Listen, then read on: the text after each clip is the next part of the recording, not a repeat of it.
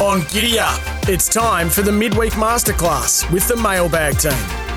Great to catch up with the Mailbag team as we always do on a Tuesday, thanks to Mailbag Bloodstock. And Jack Dickens and Shane Curley are with us as we speak. Dicko, good morning to you. Mailbag Bloodstock, first of all, have you been able to move on a few horses of recent times? And for our listeners out there, if you've got a horse that we should be going into there's still a little bit available in that in a thoroughbred that you guys have got at the Mailbag Bloodstock. Yeah, working well, Dicko. He was there. Curly, you might be able to help us out as I say good morning to you. Good morning, Gareth. Morning, everybody. Yep. Any horses that we should be getting into? Well, I think what you should do, Gareth, because they subscribe and fill up so quickly when we buy the tried horses, you probably should be heading to the Mailbag Bloodstock website and joining the mailing list there, Gareth. That way you get first access to anything that comes available. It's the tried horse things are pretty popular. So mailbagbloodstock.com.au and join the mailing list there so you get first access. We do have some small shares available in a few horses with Gavin Bedgood. And we're actually having an open day down at Gavin Bedgood's stables at Cranbourne Sunday week.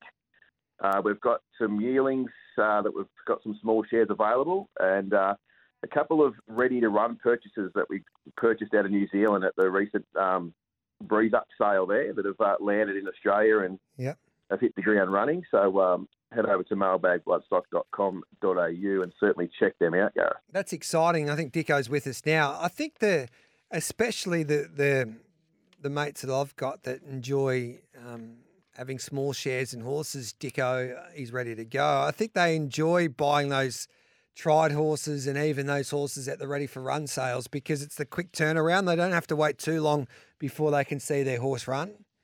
Yeah, that's right. Like we've got a Zavaville filly out of New Zealand for, probably definitely less than the average price was for a yearling at the Magics. And we know she's sound, she's clean-winded and she can gallop. So we expect to be at the trials this preparation with her, whereas you've got to wait sort of at least a year with your other ones, the yearlings.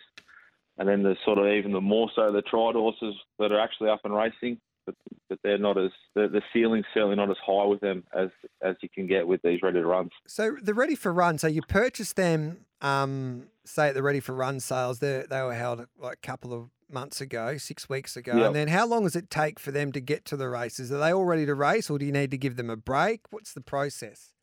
Well, they fizz them up a fair bit to get them to breeze up really well. Yeah. So we've given them both a spell in New Zealand, like where they were from. And then they've come now about 2 weeks ago, I think, Shane. They lobbed at Gavin Bedgood, and he's starting to get into them now. So we would hope to get them to the trials and hopefully the races this prep. All right, then. Love it. Now, it's a little bit different this week because you've got Australian Day Racing where you've got Warwick Farm. You've got that really good meeting at Ladbrokes Park on the Hillside track with a host of feature races there. And then you got Doomben still on a Wednesday in Queensland, Gosford in New South Wales, Pakenham Wednesday night, Warrnambool Day, and then Geraldton in the West. So, Dicko, you've done the Pakenham meeting for the Midweek Masterclass? I've done my best. Yes. As you know, it's the Bermuda Triangle of form, Pakenham. Yes. But I've dug to try and find us a winner. All right, then stay, keep your powder dry because we'll come back straight after the news. Curlio's probably going to Emerald, Doomben. He's probably found us a winner at Kilcoy on Australia Day as well. So looking forward to that. Then Mark Roden will hopefully find us a couple of winners there at Gosford, and Pete would be all over Geraldton and Belmont as well. So it is 10 o'clock in news time. Don't miss Harness Racing Summer of Glory featuring the Great Southern Star and Hunter Cup. Live across Australia on SEN Track. Giddy Up with Gareth Hall.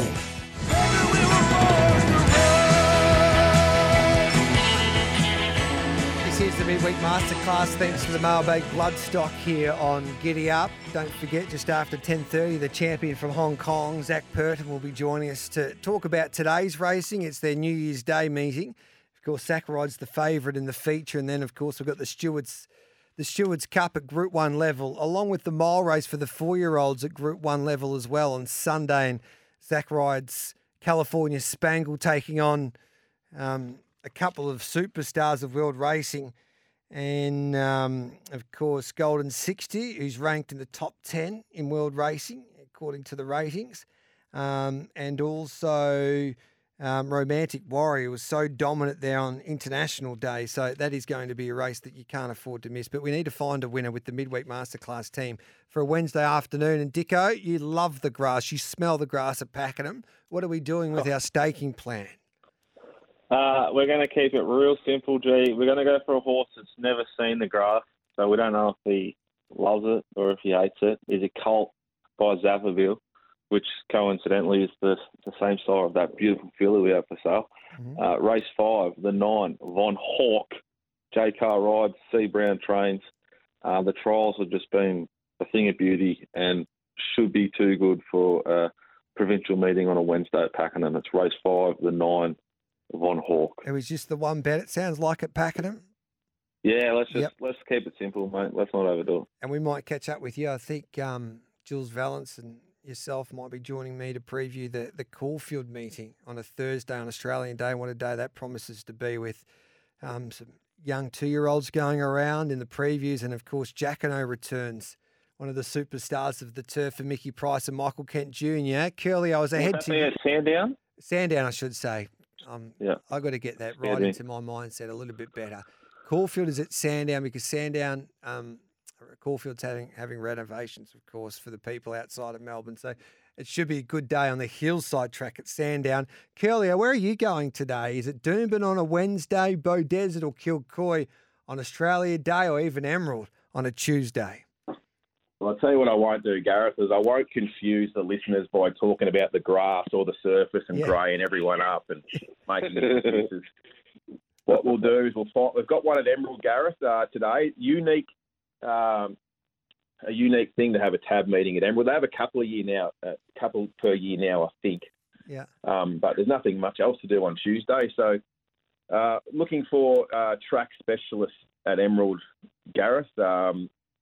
And the jockey ranks do thin out as you get further north and west. So found one at double figure odds, which could be worth a little spec each way here. Race 6, number 3, Filave, 2 from 2 at Emerald, and gets Ash Butler on board, Gareth. So drops back to 55 grade. It has won at 55 grade at the track.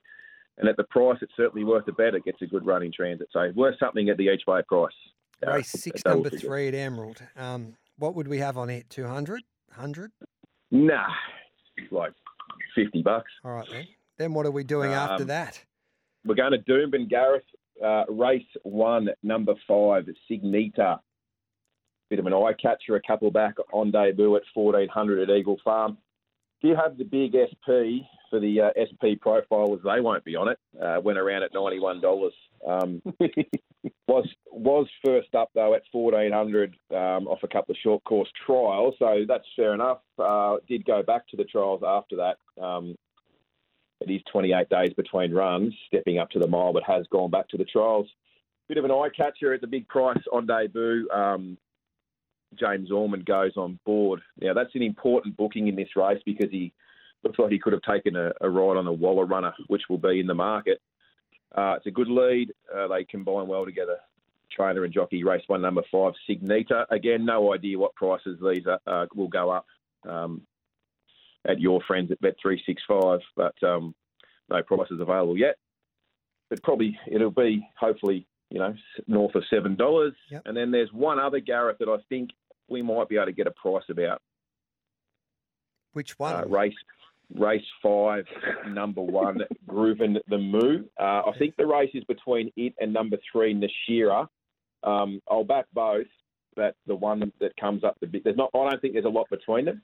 So the one that comes up the biggest price will be my best result. So race 5, working on 1 who's trialled well and is a track and trip winner, Grooven the Moo, and number 3, Nashira, who was a good last time behind a pretty smart horse in King Kappa, who has since come out and won again. So I'll work around those two, Gareth. Beautiful. 125 on both. Love it. So Ruben the Moo and Signita. Love it at Doomben. Race 1, number 5. Race 5, number 1. We'll make some money at Emerald today thanks to Ash Butler. Race 6, number 3. And Dicko's not mucking around there at Pakenham. Von Hawk, if it handles the grass, it should be winning. Race 5, number 9, Jamie Carr rides, $200 the win. I don't know how you do it, Keelia. We appreciate your time. Thank you, Dicko. Thank you, Shane. Thank you, G-Man. Bye for now. Gosford and Geraldton, the race meetings on a Wednesday in WA and New South Wales. And Peter Anthony, hello to you, our WA guru. Good morning to you, Drew Hall. And Gosford in New South Wales on a Wednesday. Mark Roden, good morning. Very good morning to you too, Garrett. We'll start off with Gosford. What are we doing from a punting perspective there? Yeah, not the greatest card I've ever seen. The big meeting, of course, is on Thursday for the public holiday. Look, my best, I don't do this very often. I found one in the 2,600-metre benchmark 64, race 1.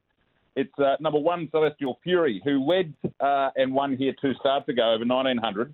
Then got in an awful spot last start behind Flambeau at Wyong, got a long way back and rattled home.